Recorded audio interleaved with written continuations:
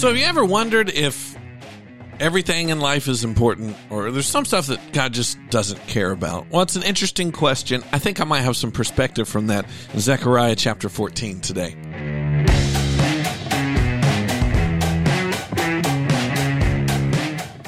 It's Amen, Brother Ben, the podcast that keeps you focused on God and acting like Jesus. We are at episode 47. And we're finishing up the book of Zechariah, about to jump into Malachi, a.k.a. Malachi. That's tomorrow. So, I was reading, because if you're reading along with us in Minor Prophets, Major Truth, then you are reading chapters 13 and 14 today. And chapter 14 is all about what's happening when God is actually running the world, when God's kingdom comes to earth, and the Lord is really ruling, because he's never relinquished his rule and reign, but there's going to be a time where he forcefully advances that. Like, God is sovereign over everything, but the God's word also says that really there's other forces at work in this world that he has not yet put in their place for whatever reason. Again, I can't pretend to understand all of the ways and the motivations of God, but he has chosen to let the enemy, to let these forces of rebellion and the devil, the accuser, the Satan, run this world. So that's why there's a difference in the worldly kingdoms and the heavenly kingdoms. And so, again, the end of Zechariah, he's talking about the on that day that he mentions over and over again, that we talked about on the last episode. This day of judgment and putting everything back right the way it should be. And it is a day that we should look forward to. You know, when I talk to people about the end of the world, I talk to people about stuff like this happening, I can tell that some of them are kind of spooked about it. And I try not to say this because I don't know if it's always helpful or if they're in a spot to receive that. But if you're scared of the end of the world, like not just like nervous and, whoa, this is big, but like, oh no, God is going to end the world, then that may mean you're not living how you should right now. Like, oh, we're not ready for this. Oh, I got to get some stuff together. I got to get my act right on.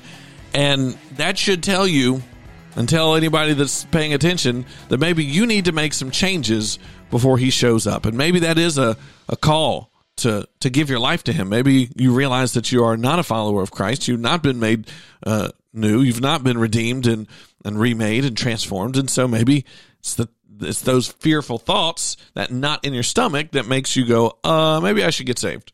Maybe I should ask for God's forgiveness for my sins so that I can look forward to this day. Because this day that Zechariah is talking about is like when it all comes home to roost and things finally go the way they ought to. We've been talking lately about lamenting and how we just have to sometimes come to grips with and feel the weight of the reality of our fallen form and of our fallen sinful world around us. But there is going to come a time where he puts that back. And a lot of people like to ignore that. A lot of people like to go, well, he's not here now and he's not done it yet, so I'm not going to think about that. But we really ought to, because it will drive us and convict us to getting ourselves and our relationships with God where they should be. Because, by the way, you are banking blessings. There are things that God is working in your life now that will unfold and you will be living in for eternity, forever. And then also, it should give you hope for those moments where you feel hopeless, when you feel like the world is against you. And so I was reading this last little bit of Zechariah 14. He goes through 14, talking about what all's going to happen and how he's going to purify this and fight against that, and the sources of light and life will come from all this stuff. And there's a lot of symbolic stuff in here. But the last couple verses are what caught me. He's describing what's all happening, and then he says, on that day, even the harness bells of the horses will be inscribed with these words, Holy to the Lord. So it's like a stamp saying that even this horse right here, which again is symbolic. We might have horses at that point. Those horses are still there. Don't get used the same way they used to, but every tool, because the horses a lot of times were a tool transportation, of agriculture, of all this other stuff that will say holy to the Lord. It says the cooking pots in the temple of the Lord will be sacred as the basins used beside the altar. In fact, every cooking pot in Jerusalem and Judah will be holy to the Lord of heaven's armies. All who come to worship will be free to use any of these pots to boil their sacrifices. Now, we know now that those sacrifices don't need to happen. Jesus was that sacrifice. But he says on that day, there will be no traitors in the temple of the Lord of heaven's armies.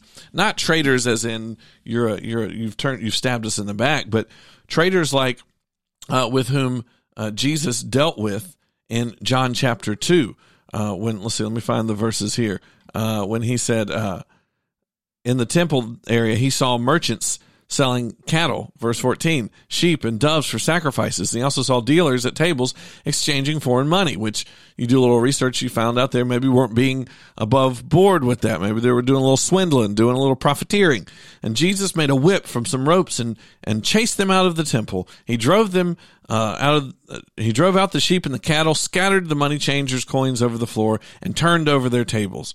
Then, going over to the people who sold doves, he told them, "Get these things out of here. Stop turning my Father's house into a marketplace." Now, Jesus understands that people need to work, that people need to provide for their family. There's other parts of the Bible that would tell us that. But his problem is the same problem, and it kind of is linked back here to Zechariah 14, that the things made for the Lord are the Lord's. The problem that Jesus had with these folks in the temple is they had taken what was the Lord's and turned it into something where they were selfish. It was selfish ambition. It was thinking about themselves more so than God. And so that attitude and that principle in our time, because I know you're going, I'm not selling doves at a church. What does this have to do with me? What this has to do with all of us is that everything in our lives, every tool, every purchase that we make, every car that we have, the house that we live in, should be holy to the Lord. If we have indeed given ourselves over completely to Him, which is what we should do when we get saved, right? That we say, Lord, my life is yours. My hope is in you only. And, so use me. But a lot of people say that, but then they don't want to let certain things go for God. They say, well, but my job, man, I got to love my job, or you want my hobbies now? You want my family now? God is not above asking for you to dedicate your family to Him. Not in a Abraham stabbing or almost stabbing Isaac way, but I mean in the fact that if your daughter or your son, this is something I think about all the time as a dad, what if God wants to use one of my kids in a way that's dangerous, in a way that leads to their life being cut short? Would I be willing to give them up for Him? And so everything, down to the most important things, on down to even the little things. You're going, how can my car be holy? Well, what do you do with that car? Do you help get people from one place to another that need it? Do you use that car to bring people to church and to community groups, small groups where they are getting fed and loved by God's people? That's using that for the Lord, and you'll be blessed when you do that. We have a vehicle that we just let people, it's paid for, we just let people borrow when they need it, because that is something that is holy, and it's God's. And if God tells us to do something different with that, we will. We've just got to be willing, and that's the difference between you living in a kingdom of your own making and you living in God's kingdom. Everything is His. Everything. So down to your phone, down to your laptop, down to your glasses, down to the books on your shelves, down to the pots and pans in your kitchen.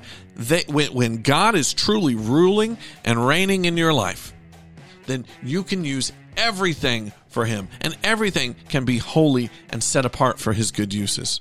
That doesn't mean they can't be traded and can't be sold and can't be used for a specific amount of time, but they're used for the glory of God. So you want to be effective with your stuff? Let God have the say-so over everything. You say you're His, then be His. That's Amen, Brother Ben, for today. And that's Zechariah. We jump into Malachi tomorrow. AmenBen.com if you have anything for me. We love you. Have a good day.